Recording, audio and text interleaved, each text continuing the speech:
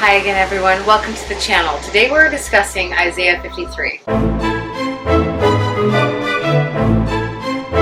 At the beginning of this series, I told you that there were more messianic prophecies in the book of Isaiah than anywhere else in any Old Testament prophet. Isaiah 53 is the most astounding of these prophecies regarding the Messiah. The entire chapter is about Jesus the Messiah. You can take every one of these verses and use them as an individual prophecy, or you can take the whole chapter and use it as one prophecy. Let's dig into this, because in this we find out not only who Jesus was, we find out what he did, what he gave us, who we are, and what we have.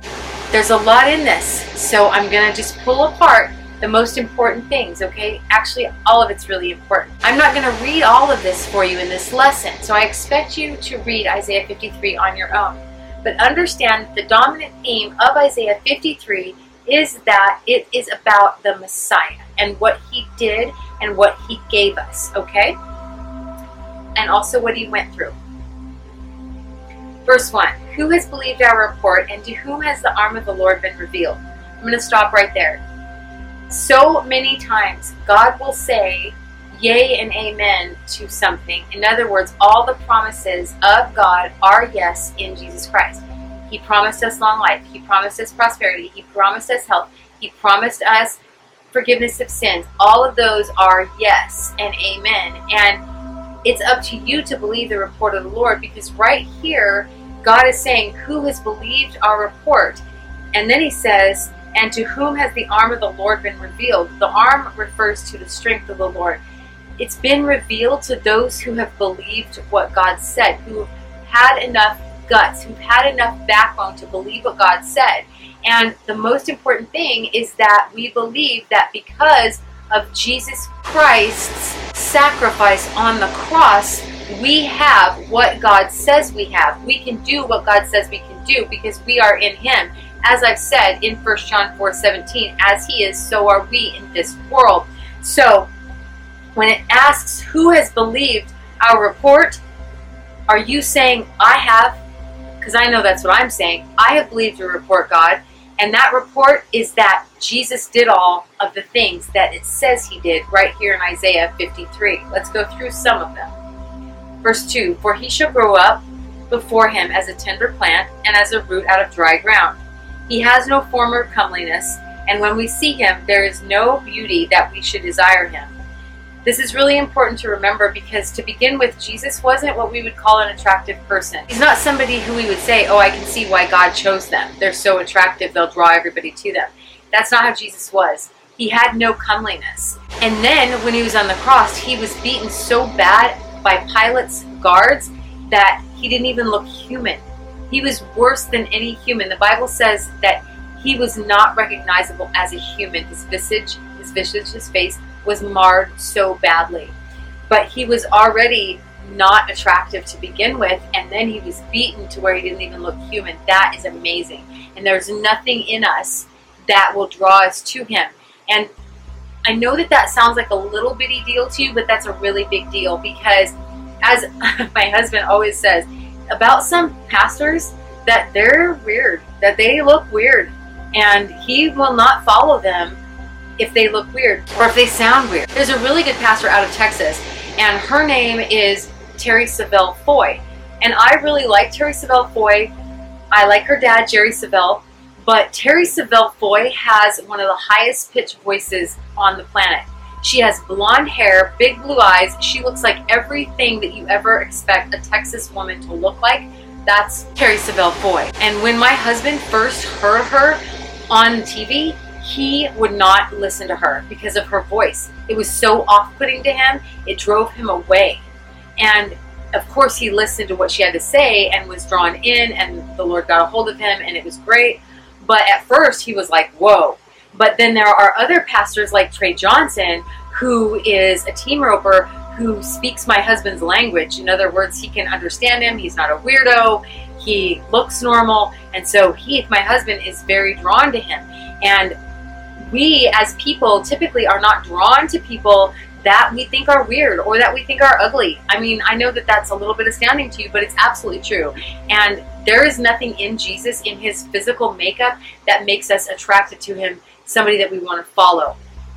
And the reason for that is so that we could follow the Spirit in him and not be attracted to the flesh that he was surrounded with. Okay, verse 3. He is despised and rejected by men. Notice it doesn't say he was despised and rejected by men. He is despised and rejected by men. So many people despise Jesus Christ. You know, there are so many people that believe God and believe in God, but they don't believe in Jesus Christ. And Jesus said, if you don't accept him, you don't accept the Father. And this is despising Jesus. Not obeying him, not accepting what he did on the cross, not believing in him. Those are all things that are despising Jesus Christ. It says he is despised and rejected by men. So many times in this last year, this 2020, I was just watching Andrew Wommack, and Andrew was saying that in 2020, we really got some revelation about the evangelical Christian population in this country. And the evangelical Christian population in this country, by and large, does not believe the Bible. Most of them, 72 million people, voted for a policy to kill children and for gay people to be married. I love gay people. I love anybody who's had an abortion. But those are sinful things. Those actions are wrong, period. I love the people, I hate the actions. And this right here, that is evidence that Jesus is despised and he's rejected by men. What Jesus said is rejected by men, and Jesus is the Word of God, and the Word of God is Jesus. Furthermore, the rest of verse 3 says he's a man of sorrows and acquainted with grief. And we as people hid, as it were, our faces from him. And beloved, I would venture to say that we still hide our faces from him. We hide from Jesus. We don't want him to see us in all of our shame. We don't want him to see us at all because we want to get away with what we want to get away with, or we're ashamed of what we've been trying to get away with. And so we hide our faces from him. He says he was despised and we didn't esteem him. What is so amazing about this is that it came true in Jesus' life on this earth, but even now, we as a people group, we still don't esteem him when he's despised. Have you ever had a conversation with somebody and they step on your toes religiously? For example, I had a conversation with a woman a few weeks ago, and she told me that she thought that whatever way you wanted to follow to get to God, you could. And that's wrong. And I came against her for that, and I said, the Bible says there's only one way. But would you, to keep the conversation peaceful, would you just not say anything? Because that's what this verse says that people do. Even though Jesus is being despised, we don't esteem him. We, his followers, the ones who say we believe in him, we don't defend him. We don't esteem him. We agree with them. And that's not okay. Moving on. Surely he has borne our griefs and carried our sorrows. Yet we esteemed him stricken and smitten by God and afflicted. In other words, he was sorrowful. He bore our griefs. And we thought that he was being hurt by God. And he's not being hurt by God. He's being hurt by our sin. When Jesus went to the cross, God didn't do it. The Romans didn't do it. The Jews didn't do it. Your sin and my sin is what did it. We essentially sent Jesus to the cross, not God. And that's what this is saying. We thought that God was sending him to the cross, but God wasn't. It was our sin that sent Jesus to the cross. Verse 5, but he was wounded for our transgressions. See, he was bruised for our iniquities. The chastisement for our peace was upon him, and by his stripes we are healed. Notice the tense. It doesn't say we were healed. It says we are healed. And then in the New Testament, this verse is quoted in 1 Peter 2:24. It says, by his stripes we were healed. So we are healed at the cross, and now, this side of the cross, now we were healed. And so you don't have to walk in sickness and disease anymore. The Bible says you were healed.